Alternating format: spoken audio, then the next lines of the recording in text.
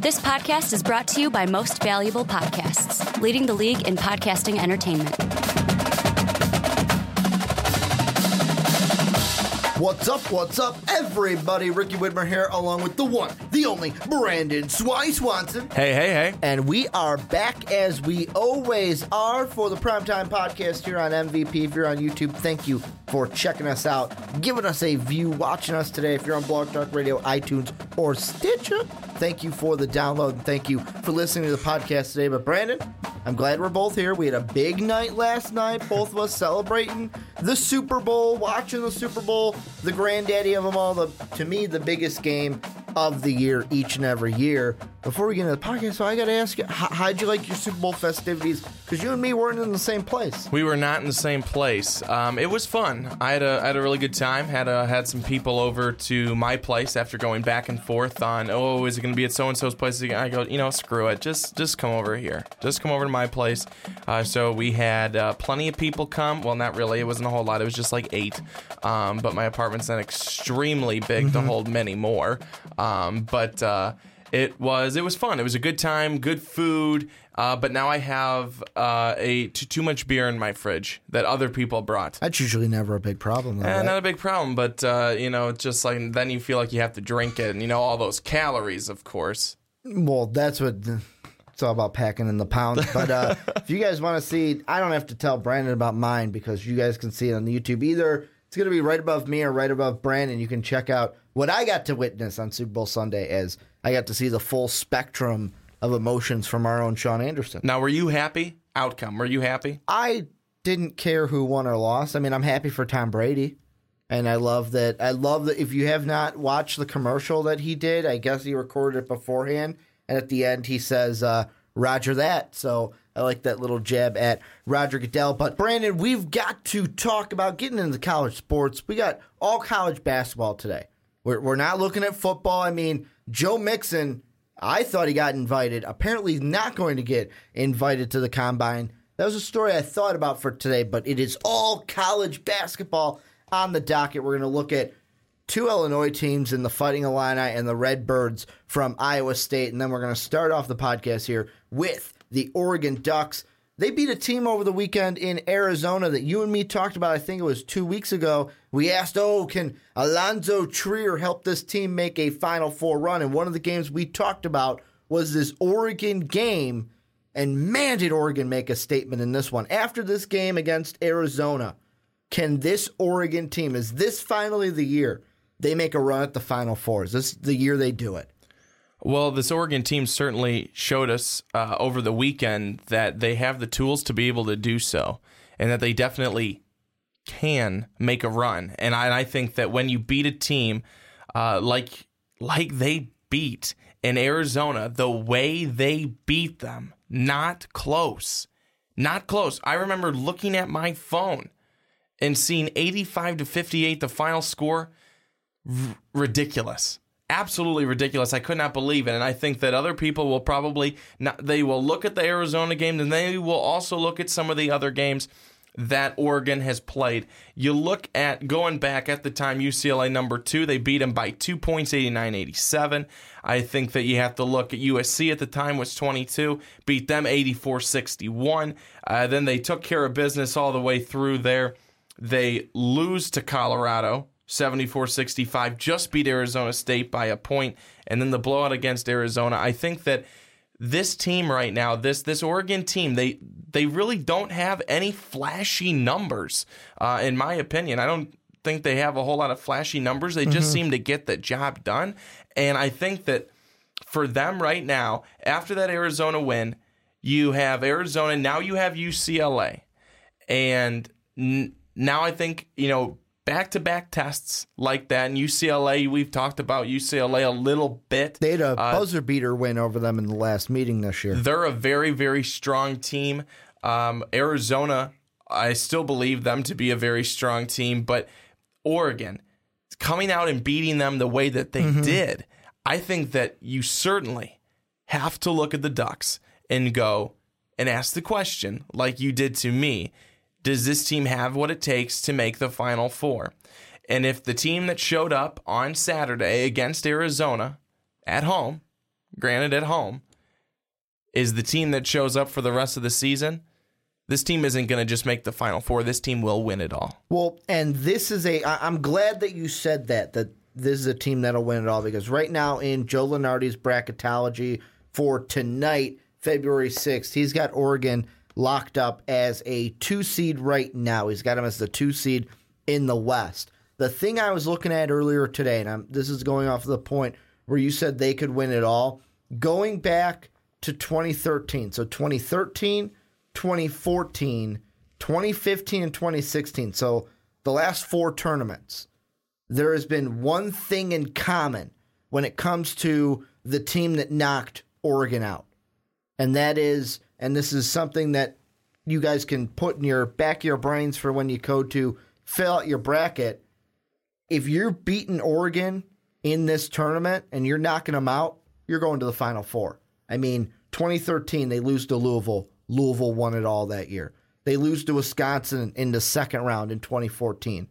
That Wisconsin team goes to the Final Four. They lose to Wisconsin again in 2015. That Wisconsin team went to the national championship. And then last year, they lose to Buddy Hield in Oklahoma. That team goes to the Final Four. So if this team has been so good in recent years, if you're knocking them out, odds are you're going to the Final Four.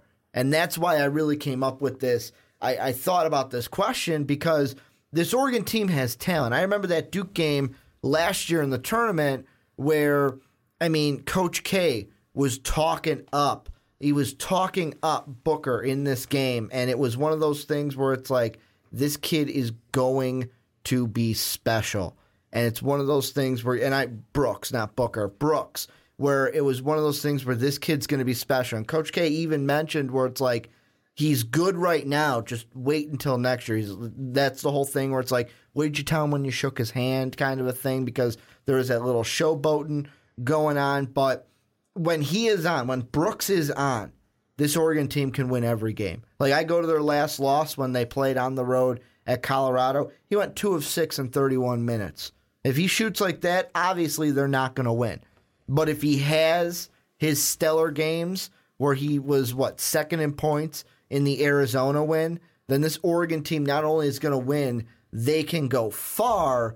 My only question with them, and this goes off of their tournament history, not off of their play this season, is when they get to the tournament, usually what it is, and you can look for it for yourself, because every single team in the last 4 years has gone to the Final Four.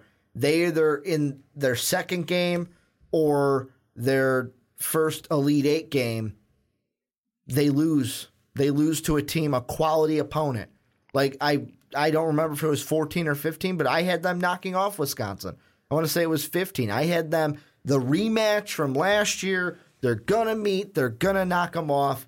Because of the three-point shooting, it didn't happen. So this Oregon team, like, I sit here right now and I think this team has the talent, but can they do it? I have that little bit of doubt in my heart of hearts. They had 35 points coming off the bench, and Brooks was able to add 18 points. Now, he's averaging 14, right around 14, a little over 14 a game. I think that if the Oregon Ducks can keep up with him maybe bumping that average a little bit more, 15, 16 points a game, if you can get that type of production off the bench of 35 points. On the other side for Arizona, they got 16 points off the bench. 16 points, 12 of that being from Alonzo Trier. So I think that this Oregon Ducks team, if they can be very solid like that, and they shot over their season average. I think they're only averaging like 78 points a game. They shot 80. They shot so well, they got 85 points. And you did that against Arizona, and you held them to under 60. So I think that there's something special about the Oregon Ducks. I almost said the Arizona Ducks. That'd be wrong. But the Oregon Ducks. There's something special about them, because you don't just come out and you blow out the number 5 team. That number 5 team is darn good. You don't do that if you're a fluke. You don't do that if you're a fluke. You don't. And you don't do that if you're a fluke. You don't play the rest of the games like you do in your season if that's a fluke. You're not 21-3 because it's a fluke. You're not 10-1 in your conference because it's a fluke. You are all of that because you are good. Now, Oregon, what they need to do is they need to be able to set themselves up for the tournament. That's all it comes down to. All of this, that's nice. That's nice. This is homecoming. Prom is coming up, though, soon at the end of the year. You need to be ready for that. That's what you need to be ready for. Well, you got to make sure you have your dress picked out. You need to make sure you got the right bouquet of flowers. That dress you need is to make sure you too. got the boutonniere right. Can't have it be wrong. Everything's got to be right when you get to the big moment. All your ducks got to be in order. They got to be in a row. See Absolutely. what I did there? See what I did? Oregon Ducks. See what I did? Saw it. You didn't need to explain it. You've now ruined the joke. The one thing to go off of that I look at is their next two games, UCLA, USC. Two things. Number one, both those games are on the road. Number two, you think that the Bruins and the Trojans don't have now that game circled because USC is sitting there saying, please don't let the Bruins beat you. Please, we want to be the ones to get the revenge first. They got two revenge games coming up on the road where if they can win these games and win them like they did against Arizona, then I will have more confidence going into the tournament because it's great to win at home, but those are the games you're supposed to win. It's the games on the road that show me, okay, if you can win in that environment, you can win on the road in the tournament. So you're going to think I'm crazy. And so are I usually do. So are our viewers. Just like you usually think I'm crazy. Biggest game coming up right now, Colorado. Because they lost to them. You lose to Colorado, an unranked Colorado team twice. That's not looking good. That's not looking good. And I say that is the biggest game because, yes, you're going to get up and you're going to play for UCLA, number 10 team in the nation. You're going to get up for them. USC, you're going to get up for them because they're USC. Sometimes it might be hard to get up for Colorado because they are nothing special. They are nothing special compared to this Oregon Ducks team. And that's why I think Colorado is the most important game moving forward because you let that one slip compared to everything else. You got two bad losses just from Colorado if they were to lose at home against them. And another thing that could implicate and I'm looking towards conference tournament time. This could implicate the bracket. Right now, Oregon is tied with Arizona at 10-1. But because they beat them, they get the tiebreaker. So they have the number one overall seed if the Pac-12 tournament started today. And how the Pac-12 tournament bracket looks, if you guys are unaware, is if you're one of the top four teams, you get a one-day bye. You don't play Wednesday, March 8th. You play Thursday, March 9th. And you got 3 wins to win the whole conference tournament for the Pac-12. All the other teams, 5 through 12, play that first game. And if they're the number one seed, that means they're going to play the winner of 8 and 9. Right now, that would be the winner of Washington State and Arizona State. However, depending on what those teams do towards the end, let's say they do lose to a Colorado again. They get upset. Colorado's sitting right behind ASU with one game. If I'm Oregon, of course you want to be the number one seed looking out. You're not looking for other teams, but me being able to look at all the teams not having a dog in the race. If you lose to Colorado twice, you better hope if you're a Duck fan that they are not going to be in that first round game that would lead to a second round game against you. Now, of course, you got to get things done when you play Colorado at home the second time, but if they lose to them twice, not only would that be a bad loss for Oregon, I would be worried if I had to see this team on the road in a neutral site in the conference tournament. Might be the ones to end my regular season before the tournament, before Selection Sunday rolls around. No, I agree with you, and I think that's just why that's the most important game in my mind right now. Because if you lose to UCLA on the road, as long as it's not a bad loss in the sense of point margin, no one's going to look at that and go, no, you're bad now. You're bad now because you beat them at home. You're on the road at UCLA, a team that's very good, top 10 team right now. And I think that, if that were to happen, no one's going to look at that and really hold that against you. But again, if you lose to Colorado at home, the people are going to hold that one against you, the big time. Because again, like I said, that's now 2 times you lost to a Colorado team that right now is 13-11. I think they're 3-8 within their conference. They're not very good. They're not a strong team. And if Oregon were to falter against them at home, that just shows me, is that what's going to happen when you go up against a team like that in the tournament? A team that's an 11 seed or something like that in the tournament that's had an okay season. Obviously, they're an 11 seed. They're not a 16. They're kind of in the middle-ish on the lower end of that, but. Are you going to be able to hang with them? Are you going to be able to take care of business with them? There's upsets all the time. That's why we love it. That's why we love March. Literally no other reason why March happens other than March Madness. But I think that's the point, is that games like that, moving forward, Utah, Colorado, Cal, Stanford, and Oregon State, all those games, got to take care of all of them. Yeah, I think the Oregon State one we can blow past. I mean, 0-11 in the conference, 4-20 overall. I think we can overlook that. Never can be too certain. But you see what I'm saying? Yeah. You see what I'm saying is that if you cannot take care of business against a mediocre team now, who's to say you're going to be able to do it when it really counts? And you got to come up to play for every game. You can't take one off just because Oregon State's coming in without a single win in the conference and only 4 wins overall. The one thing I did want to mention is, and this is going back to kind of the conference tournament, if I'm the Ducks right now, I am hoping that obviously you're trying to finish the season without losing. You want to keep the number 1 seed. But if I'm an Oregon Duck fan, I'm sitting here going, how the standings are in the top 4 right now, just keep it. Keep it the same way it is. Oregon at 1, Arizona at 2, UCLA at 3, Cal at 4. The reason why I say that is Oregon.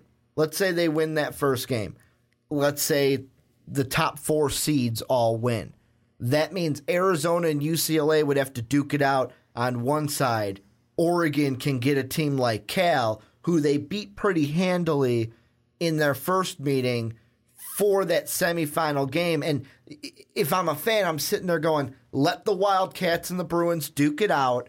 I'll take my chances with this Team X.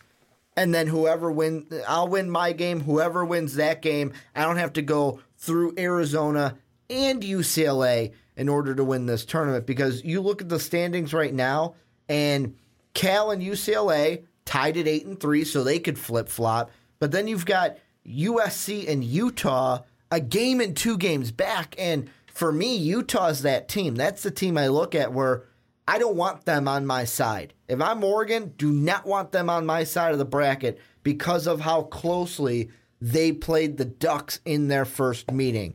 And, of course, looking at the schedule, they are going to get a second meeting at home. That first meeting was on the road in Utah, but that's a team where I'm looking at going, as a fan, I'm saying, I don't want to deal with that heartbreak. I don't want to have to take 2 blood pressure pills for that game. No, I agree with you. I completely agree with you. I think that really when you look at this all the way through, the top 6 teams are teams that are pretty dangerous within the Pac-12. And, obviously some have better conference records than others, but you take a look at USC, all 4 losses, all in the conference. So this is a team that has been able to play really, really well outside of that when they've had to. But absolutely, it's just going up to that conference tournament time, because you get around that time, that is almost as important. The play that you have there and the result that comes from that is almost as important as what comes from the big-time national tournament, because of the fact that if you do not play well in one to set yourself up for the other, I think so many times that really sticks with guys. I really do. I think it sticks with guys. I think it sticks in their craw, and and absolutely that can hurt them down the road after that. So I think Oregon, they need to be able to play well now to position themselves to have a very, very nice tournament within their conference. Well, and Brandon, before I ask you the last question I have about Oregon before we move on, is there anything about this Duck team that you feel like, you know what, I'm keeping it in because I was waiting for Ricky to bring something up? Is there anything else you want to hit with this Duck team before I throw the final question at you? Just that I think that if this team continues to stay consistent like it has been, and it's been consistently good, again, really not too flashy in a whole lot of things. I mean, their best guy is just averaging a little over 14 points, and I feel like that's a little low. Maybe I'm wrong, but I think that they keep doing what they're doing. They continue to have guys coming off the bench that are contributing each and every night. This team is going to be good. And I think that this team is going to be really set in position in a good spot to be able to make a run for both their Pac-12 tournament and for the national tournament. Well, and that leads into the final question. I'm asking you to pull out your crystal ball. I'll pull mine out after you pull yours out. And how do you see the rest of the regular season going for the Ducks? And how do you see the conference tournament playing out for Oregon? Rest of the season going for the Ducks. So, I think that there will be one more loss here. There will be one more loss, but just one more loss. So I think that will give them the 27-4 record. I think they'll probably end up taking the 2 spot in the conference, and I think that they will then go from there into their Pac-12 tournament and be able to run the table and get to the championship game. And before I give mine, the one thing I did want to throw out, how I said the 5-6 for USC and Utah right now in the Pac-12. If Oregon is the number 1 seed, they want Utah in the 6th seed, so that pushes Utah to the other side of the bracket. I look at this schedule remaining regular season, and I see some games that could be losses. This Thursday against UCLA. Then you've got Saturday against USC. I look at Utah, that could be a loss. I don't think they lose 2 times in a row to Colorado. Mainly it's their next 3 games. It's your next 3 is where one of the losses could happen. I'm going to be bold, though. I'm saying they win out. They're going to win out the regular season. They will go into the conference tournament as the number 1 seed. However, what I do have happening, because they beat UCLA, I think it's going to be Oregon at 1, Arizona at 2, USC or Cal at 3. Don't know who I want to pick there. And then UCLA at 4. So I think that Oregon will not get their wish of let the Bruins and the Wildcats kind of duke it out, and we'll play one of them. They'll have to maybe go through both UCLA and Arizona in order to win the Pac-12 conference tournament. But this is where you guys come in. Let us know down below what you guys think of the Oregon Ducks as they end this regular season, and how far do you think they'll go in the tournament? And here's another throw-out question. If you don't think they're going to go all the way this season, tell me who the team is that's going to knock them out so I can pick them to beat Oregon and pick that team to go to the Final Four, because that's what happens in the last 4 years for the Oregon Ducks. And Brandon, we're going to move on into our next topic, and this one's going to be a hard one for me. You might see me cry if you're on YouTube. Probably not, but I'm going to be close. And we're talking about my Fighting Illini that'd be something. For the first time exclusively this year on the podcast. You might be saying, well, Ricky, why do you say for the first time? There's usually not much to talk about. We're not that good of a team, and it pains me to say we suck. But the whole reason we're talking about my team is exactly what happens when teams suck, and they think about firing their coaches. And John Gross on the hot seat, obviously. We're talking about should he be fired after this season, Brandon. Just a little bit of his resume. Came in 2012-2013 season after he took the Ohio Bobcats to the NCAA Sweet 16. He goes to the second round, well, the third round, but really the second round of the NCAA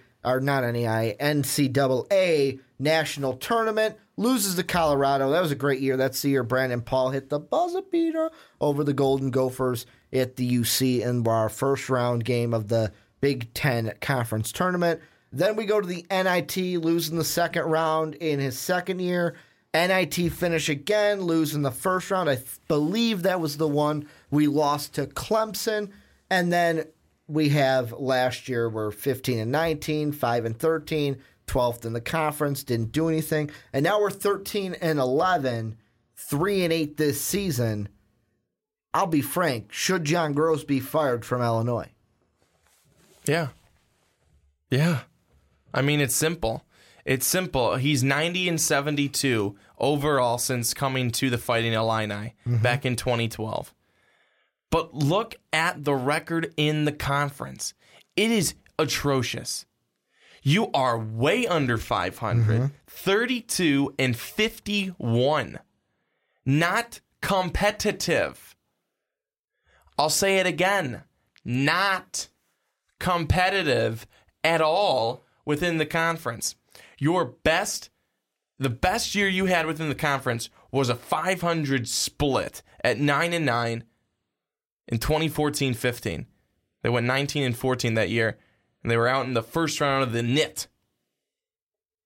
Who cares about that? Nobody. You're right. There are even no one. There are even teams that get bids to the the NIT, and then they don't accept it because they say, screw it, like our players don't want to play for it. The team that wins doesn't care. They're like, we won?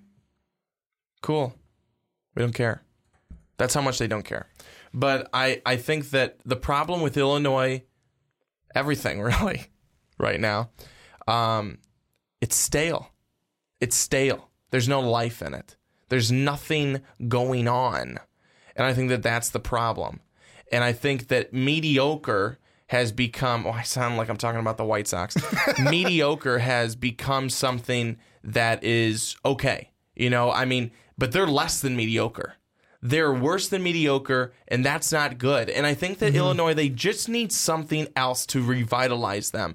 I'll tell you what, though. I think that it's really interesting when, what was it? Back in the day, John Gross, and I'm not saying that he was bad, but Shaka Smart and Brad Stevens, both of them didn't even want the job.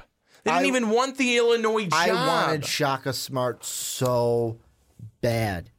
I wanted him so badly.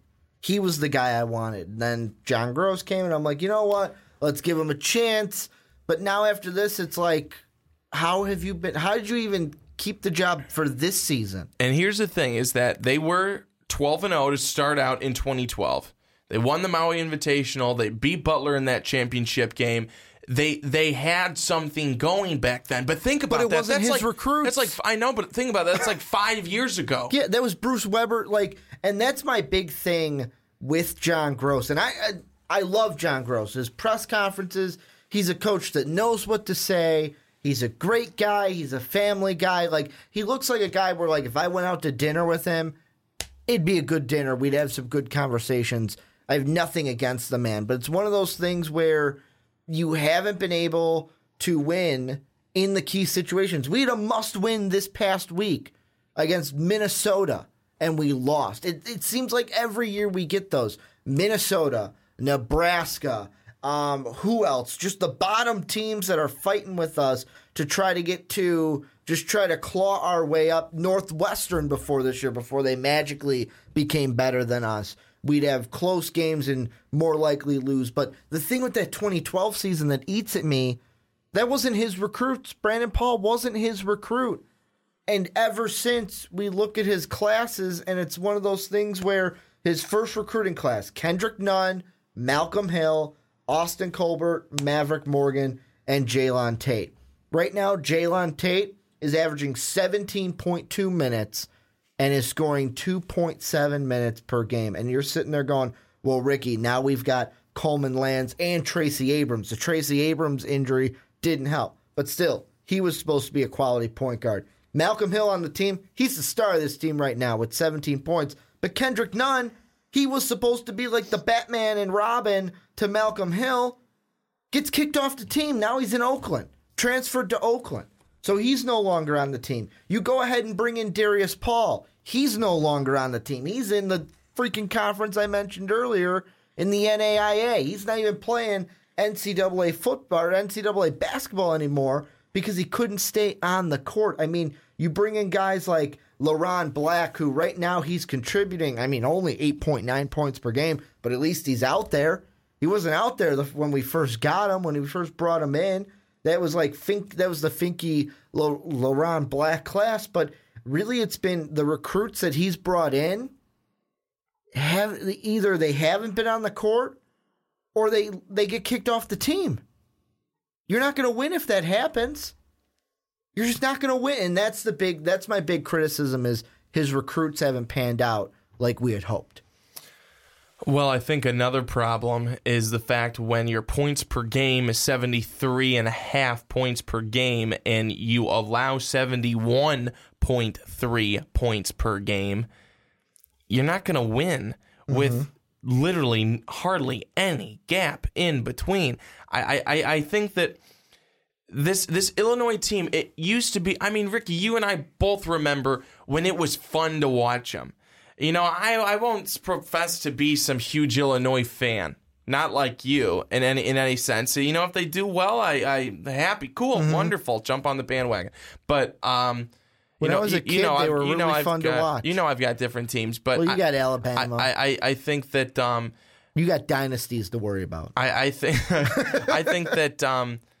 The thing with them is they need a change. They need a change, and they need to be able to go after a guy who's going to come in here, who's going to bring some life to this program. And by life, it goes right to what you're saying. It goes to the heart of the problem. Bring in some guys who are going to give you that life. You can't go and be this coach that does all these things right and everything like that and can be good in a press conference after a loss.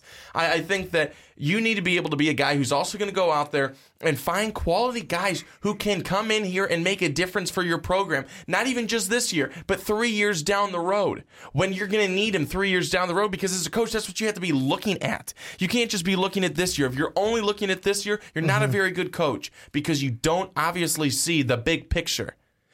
Because he needs to be able to bring in guys who are going to help you. I'm not saying build a dynasty, but who's going to help you build a program. And right now, Illinois, they are stale. They are so stale. They are the chips that you have left in the cupboard since 1990. Those mothers are stale. So I think that you need to go out and get some guys who are going to breathe the life that your head coach, hopefully your new head coach, is going to want to breathe into your team. You have to set that example. You have to set that from the beginning that we are going to be a good team. It may take a little bit, but by year 3, have a 3-4 year plan. By year 3, we're going to be there. By year 3, ranked team, we're going to beat them. By year 4, we're going to be that ranked team. You got to have this plan. So far, under John Gross, outside of 2012, 2013, Illinois has been doing this. It's kind of right in the middle. Just right in the middle, going nowhere, getting worse. Not good. Not good. It's not what you want. Well, and the one thing I will say is, and this goes off of your, the part where you said have a plan. And the one thing I will say, and this is probably the only thing I will say to defend John Gross in this entire conversation, is he had a plan. He had an idea of what he wanted to do. I mean, you can see through his recruiting class, he's tried to build a pipeline between Simeon and Illinois. And if you know Chicago basketball, I looked at that and I went, okay, good. Simeon's a mecca for college, for basketball players. Even if we don't get the star of that team, even the second and third best player on that team could at least try to help us. But the big thing that wasn't able to pan out was we weren't able to get the guys who were the big stars from Chicago. The first recruiting class that John Gross had, Jabari Parker went to play with Coach K, snubbed the Illini. And I mean, in that one, you could probably say, well, John Gross came in, didn't have enough time to even recruit Jabari. That next year, though, In all honesty, though, really quickly, just jump in. That'd be 1 year you had him. It wouldn't have done anything but much still, anyways. He's a NBA type of talent. Yes, I know. Even the Yes. next year, you could have went after Jahlil Okafor from Whitney Young and Cliff Anderson. And I know Cliff Anderson, screw that guy, because he did the asshole move of, I'm going to commit to, nope, going to take the Kansas hat. And he barely saw the court. So, I mean, it's one of those things where you're like, Ricky, why are you telling him to screw yourself? He didn't really play that much. But you could have you could have went after Jahlil Okafor. You could have went after Cliff Alexander. I know Cliff Alexander was the one we really went for. And at least you could say, well, at least your hat was on the table. I don't give a crap that my hat was on the table. The hat wasn't on the head. And that's all that mattered to me. Where did he go? These are guys like Jahlil Okafor now playing in the NBA. Jabari Parker now playing in the NBA.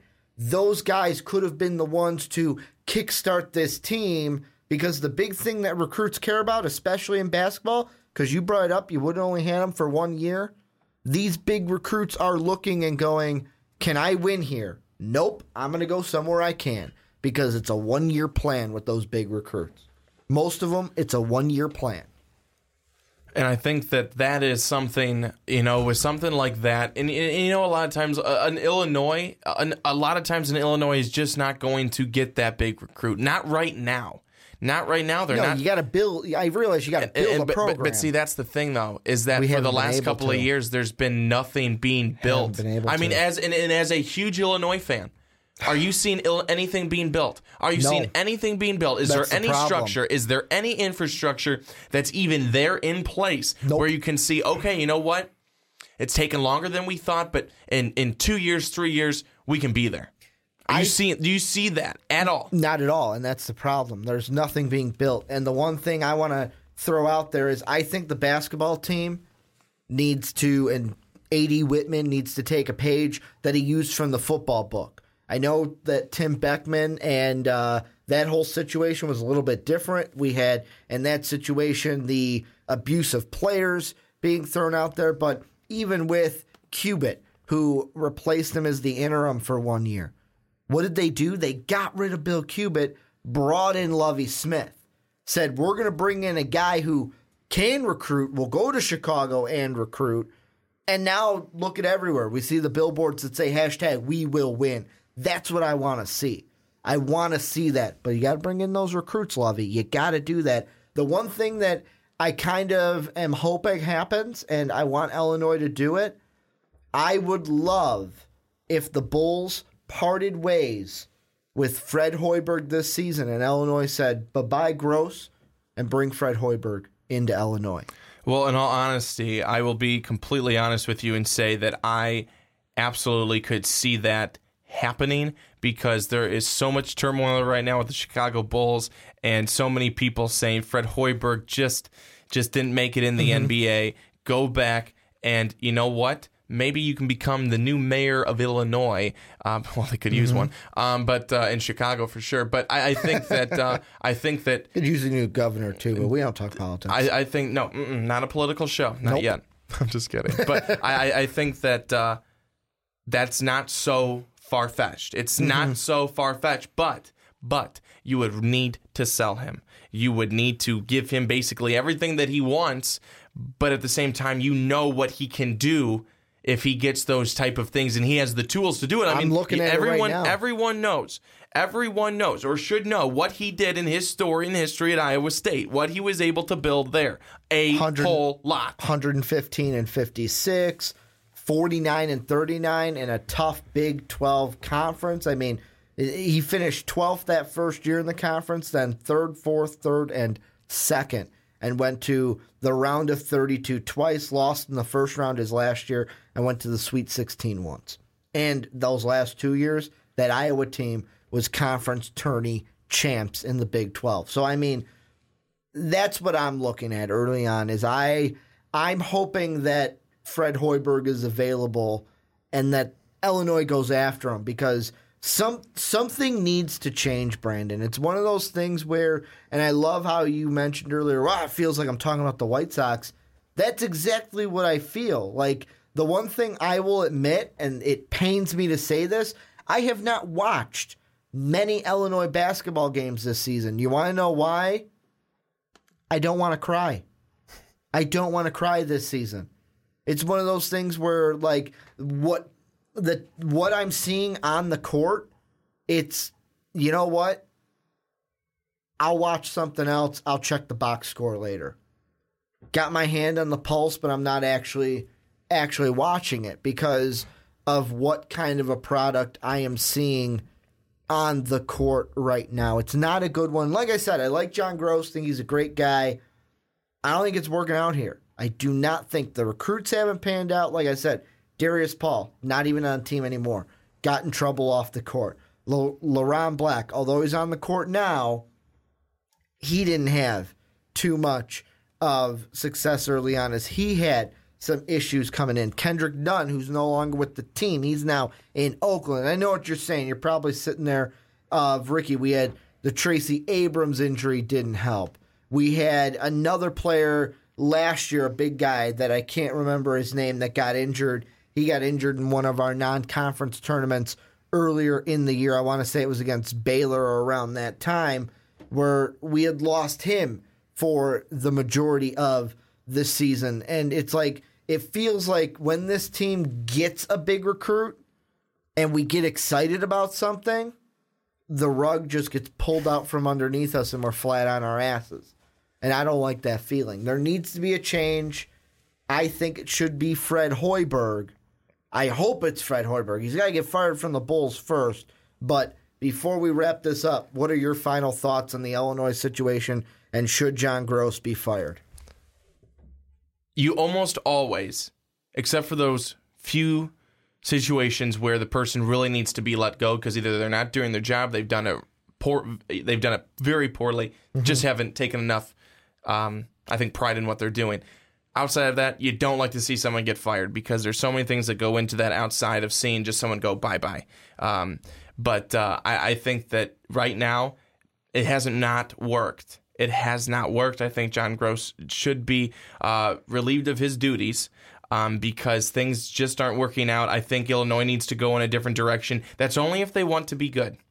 I think if they really want to be good and they want to be able to make a statement to their fans, to their fan base, and pretty much to the Illinois Fighting Illini community that, hey, you know what? We're going to be committed to excellence. We're going to be committed to winning, and it starts today. They do get rid of Gross. They bring in somebody who is going to be able to do that job and be able to get them to the point that they need to be because Illinois basketball, like Illinois football, has been very hard to watch for far too long, especially for Illinois fans that have been following it, that have been around it, and that have been wanting to see it change for a long time. Their administration owes the fans that. They need to do it. Well, and I'm going to sign this off in this segment. Let us know down below what you guys think. If you are a part of Orange and Blue Nation, let us know what you think. Should John Gross be fired? One thing I do want to say, and this goes off of what you were saying earlier about the mediocrity thing, I have an article here that I wanted to pump from a good friend of mine, Reese Woodcock, the lead editor of Writing Illini, a site that I used to write for, has a tremendous article about how it's time to move on from John Gross. But the next article that you look at, you want to know what the headline reads? Illinois basketball, the king of mediocrity under John Gross. So you're not the only one, Brandon, that is seeing the mediocrity. But you guys let us know down below what you guys think. And Brandon, that's going to bring us into our final discussion here on the podcast. And Redbird fans from Normal, Illinois, thank you for joining us for this segment of the Primetime Podcast. First time we're talking about the Redbirds here on the podcast, Illinois State. And this is a team that has kind of taken, as of late, the NCAA by storm. They're a team that's 11-1, tied at the top of the Missouri Valley Conference. They lost to Wichita State this past weekend. They beat them earlier this year. Had a win streak of 13 games, I want to say, snapped by the Shakas this past weekend. And Brandon, I'm going to get right into it. The question is, could or can the Illinois State Redbirds be this year's Cinderella when we get to March Madness? And Ricky, the answer to that is absolutely they can, because who was a Cinderella team, in a sense, last year that came out of the same conference? I'm going to say, and this is all a fake ruse because I know what he's thinking, Northern Iowa? Is that who you're thinking about? How did you guess? It's just like the color of his shirt. Yes. As purple as the color of his shirt. So absolutely Illinois State can, because it was Northern Iowa last year, and honestly a couple of years ago, Wichita State. Wichita State, big time, came out of nowhere, made an outstanding run, and they've been pretty consistently good since them. And honestly, hats off to them, because they have been very, very good. 21-4 this year, again tied atop the standings in the MVC. But I think the Illinois State definitely can do it. They can be that team this year, certainly out of this conference. And I think that what they need to do is, looking at the remaining schedule, their last two games against Evansville and Indiana, it's against Northern Iowa. I was completely off on those. It's against Southern Illinois and Northern Iowa. I think that the game against Southern Illinois, that should be a pretty simple win. Northern Iowa. Sorry, Steve Maves, one of our loyal fans. He's down there at Southern Illinois. So sorry, Steve, for saying the Redbirds are going to beat the Salukis. Yeah, I just Southern Illinois. I mean, they're 14-11. 7-5 in the conference, but I just see Illinois State, the way that they've been going, this run that they've been on. I just do not see them losing there. I think that Bradley and Drake, I definitely think that both of those teams are going to fall to Illinois State. When the only two teams that I would be worried about, Missouri State, and then the next one that they play after Missouri State, and that's Loyola Chicago. Well, and I mean, when you look at the last meetings, I would even say Loyola Chicago, I wouldn't even put them on that list. Like Loyola Chicago and Bradley and Drake, look at the last meetings. They beat Loyola 81-59, and that was on the road. They beat Bradley by 20, that was on the road. And then they beat Drake 72-58. Yeah, that was at home. This next one's going to be on the road. Really, I look at Missouri State. They went to overtime to win that one by 3. I mean, Southern Illinois played them close, only a 7-point victory for the Redbirds in that game. And then you look at Northern Iowa, it took a 6-point win to get that one all the way on February 1st, because that was such a long time ago. Those are the 3 games I'm looking at: Missouri State, Southern Illinois, Northern Iowa. And the thing with this team is, I even looked to the tournament last year to see if they could be a Cinderella. Do you remember how many double-digit teams we had at least move on to the second round? In the South region, we had number 13 Hawaii. They beat Cal in the first round. Then you had Wichita State not only win their play-in game in Dayton, they went on and beat Arizona in the first round before losing to the Miami Hurricanes. Then in the West Regional, we had Yale beat Baylor and almost beat Duke. Then we had Northern Iowa beat Texas and pretty damn near almost beat the Texas A&M Aggies. And then VCU go ahead, beat Oregon State, and then almost beat Buddy Hield and the Sooners. There's a lot of them. Stephen F. Austin from last year, their game against West Virginia. And then the last 4 that we have. I mean, Little Rock, Gonzaga, Syracuse, and remember Mid-Tennessee State beating Michigan State? Because I do. Because I had Michigan State going pretty damn far. I had them going all the damn way. It was terrible. So, yes, I absolutely see what you're saying. I think that you also have to take a look, too. So, this Illinois State team, they beat Wichita State 76-62 earlier in the season. And then, again, just this past game lost to them 86-45. So that's why I think you take a look at, again, Wichita State, very, very good team. You look at the rest of these games, Drake and Bradley, those are definitely the 2 games that I think that they will win easily. 21-5. Just putting them there already. 21-5. And then you've got 4 more games following that. Even if you went 21-9, I still think that you have a very, very good opportunity to be able to go to the tournament. Right. I think especially if you can make some noise in the MVC tournament. Right now, it is interesting because I just looked at Joe Lunardi's bracket, and he's got the Redbirds as one of the last 4 in, which right now they are slated in his bracket to be, it'd be them and Seton Hall playing in Dayton on the first night of games in order to play number 5 Duke in the, what region would that be? The Midwest region. So, I mean, of course, Joe Lunardi isn't the, everything he says what the committee's going to say. He is the end-all, be-all. But it's one of those things where Joe Lunardi's pretty close, and I trust his judgment when it comes to these things. So, right now, they need to close the season out strong because you don't want to say, we're fine with putting our hands in the state of the committee. I mean, even CBS has them as a 12th seed right now. They have them playing a 5th-seeded Butler team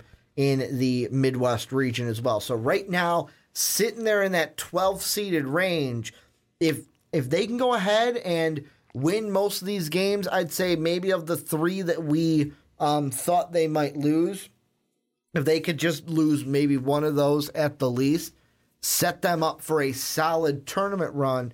Because right now, with how their conference tournament would work is how it works is if you're 1 through, it's 1, 2, 3, everyone but 8, 9, 7, and 10. So basically 7 through 10, you got to play a first game on March 3rd. It was last year. You got to play a first round game. Everyone else gets a bye. Then you move on, and then it's 3 games to the finals. Right now, they would be the number 2 seed.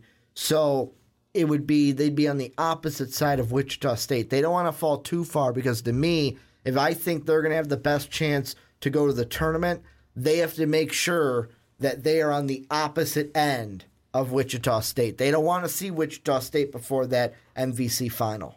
One of the things I'm saying, though, is that even if they were to win those 2 and kind of do what I said, win those 2 against Drake and against Bradley and then lose the next 4, I do not think they're going to lose their last 4 games. I just don't think that's going to happen. They also have 4 players in double digits this year scoring. 4 players. That's impressive. Wow. Very impressive. That's 4 of their 5 starters are in double digits each and every game. I think that even still, if they were to lose those last 4 games, they would still have a chance. They would still have a chance just because of how well they've played this season. Well, and the thing that I thought of, and this is the question I'll throw out there, and one of the reasons why I kind of threw this out to see if you wanted to talk about it today on the podcast was I'm going to take it a step further. Could Illinois State, because of that 13-0, like that 13-game win streak that we saw, and the one thing that when I saw, I can't remember who it was on SportsCenter, named them one of the stars of the game, or stars of the show last week, they had mentioned that there's one player on Illinois State, and if you're a Redbird fan, tell me down below in the comment section, because I know you guys know, I just am blanking on his name. Basically what happened is one of the assistant coaches had died in a plane crash, and he's been wearing the assistant's shoes in games, and before this past Wichita State game, ever since he's laced up the shoes from December 25th, they had won every game. Like I said, this last Wichita State was the first one. With that being in there, that kind of like we're playing it for an honor of him, could this, I'm taking it to the next level, could this Redbird team be the next George Mason?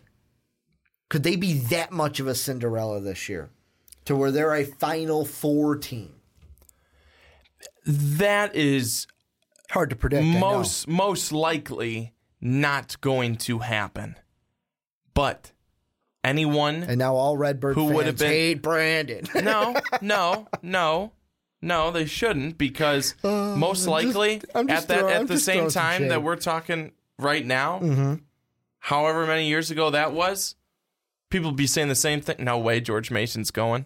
There's no way. If someone even asked him, because they didn't have him on their radar. No, George Mason is probably not going to be a Final Four team. Most people would say, no, George Mason is not even going to make it out of the first round. You never know. You never know, and that's why it's so exciting. But I think that this Redbird team has had the taste, especially with Wichita State being in their conference. They played them well the first game. They did not play them well the second game. And if everything works out the way it should for Illinois State, they most likely are going to be seeing Wichita State in the finals of the MVC tournament. Man, looking back, I just pulled that up. That was 2006. That was my sophomore year of high school. My gosh. That was my sophomore year of high school. Then I must have been 2 years old because you're like 40, right? No. You're only 3 years younger than I. So what? That would have put you 7th grade. That was your 7th grade. I still remember year. it. I still remember I do that. too. Like looking back at the teams they beat, by the way, to put it back to our last segment, Illinois was in that tournament. Guess what seed they were? A 4 seed. So just kind of how far that team has fallen. But George Mason, they beat they were 11th seed, by the way. Very comparable to what Illinois State could be. Very much so. They beat Michigan State by 10 in that first game. That was the 6th seed. The number 3 seeded Tar Heels by 5. Then they go ahead and beat the 7th seeded Shockers 63-55. Then go on to upset the number 1 UConn Huskies in overtime by 2 points. And then they went ahead and lost to that Florida team that eventually won it all. I want to say that was the Joakim Noah Florida team. Oh, yeah. That won it all against UCLA. But, that was a great year. That was the year where I remember them on SportsCenter going, and there's the one kid that has a perfect bracket in the Final Four. Because he threw George Mason in there because he said, what the hell is basketball? But basically, like, this Redbird team, I'm going to be the same as you. I'm not going to say, like, they're the next George Mason, book it, Final Four. But no, this team, I feel like if they can get on a roll, and we've seen it already, they won 13 straight, if they can get on a roll, there's no reason they can't. All you got to do in the tournament, get on a little bit of a roll, upset a team or two, then anything is possible. And be a little lucky. Lady Luck loves to rear her head around March. I think it's something about St. Patrick's Day and Luck of the Irish, and it all just kind of forms together in this nice tornado hurricane. So are you thing. saying that Notre Dame will have a pretty good chance this year? Maybe. Maybe. It would take a lot for that to happen. So I definitely think I think Illinois State, I think where they are right now, I think that they really do, with these games remaining, they control their own destiny. I mean, they really, really do. They have an opportunity right here to, I mean, hell, if they could win out, how about that? That'd be something. That would be something special. I also think that this team definitely has what it takes to be able to do well in the MVC tournament. I think I just remember watching that tournament last year and watching University of Northern Iowa and what they were able to do and what they were able to accomplish and then accomplish in the tournament, being able to put a little bit of a staple for themselves in there because, you know what? People started to watch them. People started to root for them. I started to root for them. I think that Illinois State could possibly be that team. Well, and before we move on to the last thing we do on the podcast, I'm answering the question. I think that this team, I want to say that they will lose one game. They're going to lose to Northern Iowa in the regular season, and I think we're going to get a Wichita State and Redbird MVC final. I think that Illinois State will not be a 12 seed. They will move up, maybe be a 10 seed at best, but probably lock in as an 11th seed this season. But I do think that this is a team that expect them, especially that first weekend, to make a little bit of noise in the NCAA tournament for 2017. But Brandon, as we do for every single podcast, what are Swanee's final thoughts? Well, for most of you who hopefully and most likely watched the Super Bowl over the weekend, the New England Patriots had one of the biggest comebacks I've ever seen in sports, down 28-3 at one point, down 28-9 at another point in the second half, and it looked like all was lost, and it was not. And Tom Brady was able to come back and do what he needed to do with the help of Atlanta's poor play calling and really awful defense, and he was able to bring himself and the Patriots a fifth Super Bowl title in the last 10 years. It's been more than that. The first one was, 2001? 16 years. Either way, it's disgusting, but I love it at the same time. I think that this year in sports has been absolutely outstanding, Ricky. We talked about it. The New England Patriots with their comeback, the Chicago Cubs with their comeback in the playoffs, the Golden State had it in the bag. Cleveland came back with their comeback. That still hurts. And then the final one, Villanova over North Carolina. Villanova, hova. And that final shot to do it. This has been an outstanding year of sports when you kind of wrap it up all packaged together with the New England Patriots doing what they just did. It has been a lot of fun, and that is why we love sports, for the dramatics, never knowing what could happen. That is why you cannot count out anybody when it gets to tournament time in the NCAA tournament, because absolutely anything, if this last year in sports has taught us anything can happen. Well, and this is where we sign off. I'm actually watching it right now. Go check out what the full spectrum of emotion was for Sean Anderson if you missed it on our MVP Snapchat. We were doing it all night.